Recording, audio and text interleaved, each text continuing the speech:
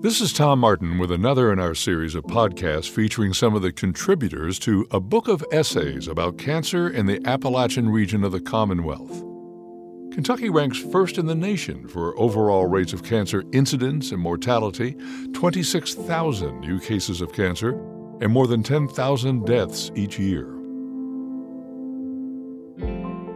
This podcast series brings you the voices of contributors to The Cancer Crisis in Appalachia, Kentucky Students Take Action. Edited by Nathan Vanderford, Lauren Hudson, and Chris Pritchard, the essays are by 20 high school and 5 undergraduate students, all residents of Kentucky's Appalachian region, who are participants in the University of Kentucky's Markey Cancer Center Appalachian Career Training in Oncology, or ACTION program, and they aspire to careers in the field of oncology, hoping to combat a disease that has ravaged their homes and communities. My name is Rachel Lena Collins. I'm 16 years old and a sophomore student at Clay County High School. I come from a small town in southeastern Kentucky known as Manchester, or as the New York Times once said, the hardest place to live in the United States, statistically speaking. Despite this statement, I'm still exuberant that I can say Manchester forever holds the key to my heart. Rachel Collins is the youngest of 4 children. In her essay, On the Breaking Point, Rachel tells us that her mother, Ana Maria, and her family fled the Cuba of Fidel Castro in 1970, relocating to Los Angeles. Her father was born at Redbird Mission in Beverly, Kentucky, and the couple met at Fort Stewart, Georgia. They married, and after Rachel's dad left the Army in 2001, settled in Manchester, Kentucky. Ana Maria, a certified emergency medical technician, inspired her impressionable young daughter by example. I noticed that she always had an interest in jobs that involved taking care of people, helping people in the medical field. So I always kind of grew up around that environment.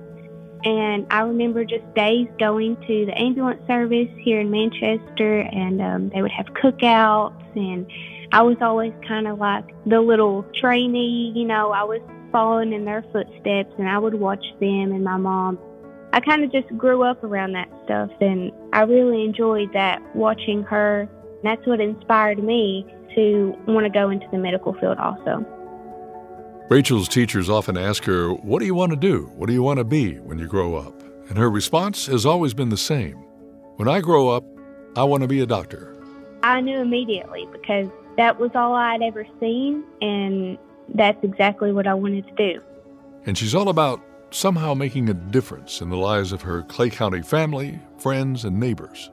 I don't really care, actually, what change I make as long as it's positive and I'm giving back to my community. In any type of way, I plan on pursuing a career in the medical field.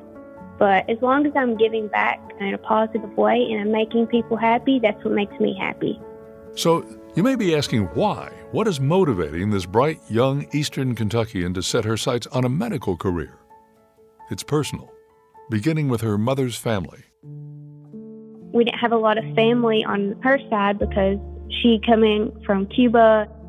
I never really got to meet my great-grandmother, but I'd always heard stories about how she had cancer. And later on to find out, my maternal grandmother also developed breast cancer, and shortly after that, my paternal grandfather, he got colon cancer and black lung. Shortly after they developed this disease, they were brought out of my life. And if it wasn't for cancer, I could still have these people in my life. Rachel describes her maternal grandmother, Elena America Bolivar, as well-educated, lovely, and enchanting. Born in Cuba in 1933, she studied at Our Lady Star of the Sea in Key West, Florida for 4 years as a teenager, and then returned to Cuba and attended college, and while working full-time for IBM, pursued a career in pharmacology. By 2007, she had become ill and came to live with Rachel and her family in Manchester. They became very close. I would take care of her. We would go from doctor's appointments, so we were very close. Rachel's grandmother, her abuelita, passed away in September of 2012, 4 days before her 79th birthday. Rachel's life would never be the same. I think for everyone, when we lose someone in our life that's important to us, it does change our lives. You go from every day to seeing them, to being with them. I seen her in her worst condition, and I think when she did pass away, it was so hard knowing that I wouldn't have her there anymore. But at the same time, I knew that she wasn't in pain anymore and that there was no more suffering. That brought comfort. But cancer remained lurking in the background in Rachel's home. Her mother had a brush with the disease. A routine mammogram had discovered questionable tissue. It runs in our family, breast cancer does. It runs very heavily in my family. When she had a brush with breast cancer, that scares me now, but I'm glad that we have mammograms, which I hopefully will be provided to every woman, because it's very important knowing that something could have happened if she didn't have her routine mammograms yearly. Cancer also struck hard on her father's side of the family. Rachel's great-grandfather had worked for decades as a coal mine electrician to provide for his 7 children. They were the first family in the community to own a television or to have indoor running water. After 32 years in the mines, he survived colon cancer only to come down with black lung disease. All of this added up. So Rachel Collins was ready to listen when a presentation about the ACTION program came to her school. I think the ACTION program has been one of the most influential parts in my life right now that has encouraged me to want to dedicate my life to finding a cure for cancer and to help others, because this is an opportunity I was given as a freshman in high school and also a sophomore that people go 4, 8, and 12 years of college to do. We were given an opportunity to go for 2 years and study and learn things that not barely anyone in Kentucky would get an opportunity to do. And I think the ACTION program has helped me find my calling and given me an opportunity to seek things that I would have never gotten to see before. Rachel's now much more aware of her surroundings and how her environment may be a source of the toxins that cause a variety of cancers. My grandparents actually had a well growing up. They had well water. And I found out later on that there was chromium, which can be found in some water and even wood preservations and things like that.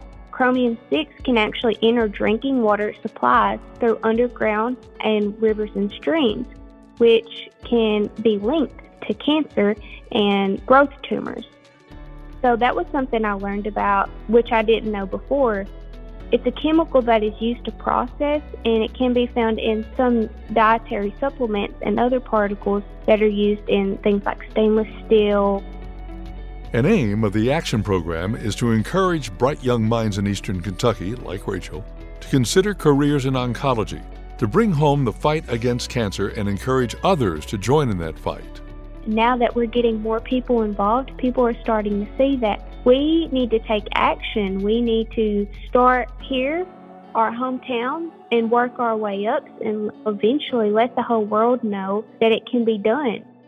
And I think that I am helping a lot in my community, and I would just like for other people to get involved and understand what we are doing. It's more than just letting people know we're trying to save lives. Rachel Collins of Manchester, Kentucky, author of On the Breaking Point. It's among the essays collected for the book The Cancer Crisis in Appalachia, Kentucky Students Take Action. You can find it on Amazon.com. I'm Tom Martin. Thanks for listening.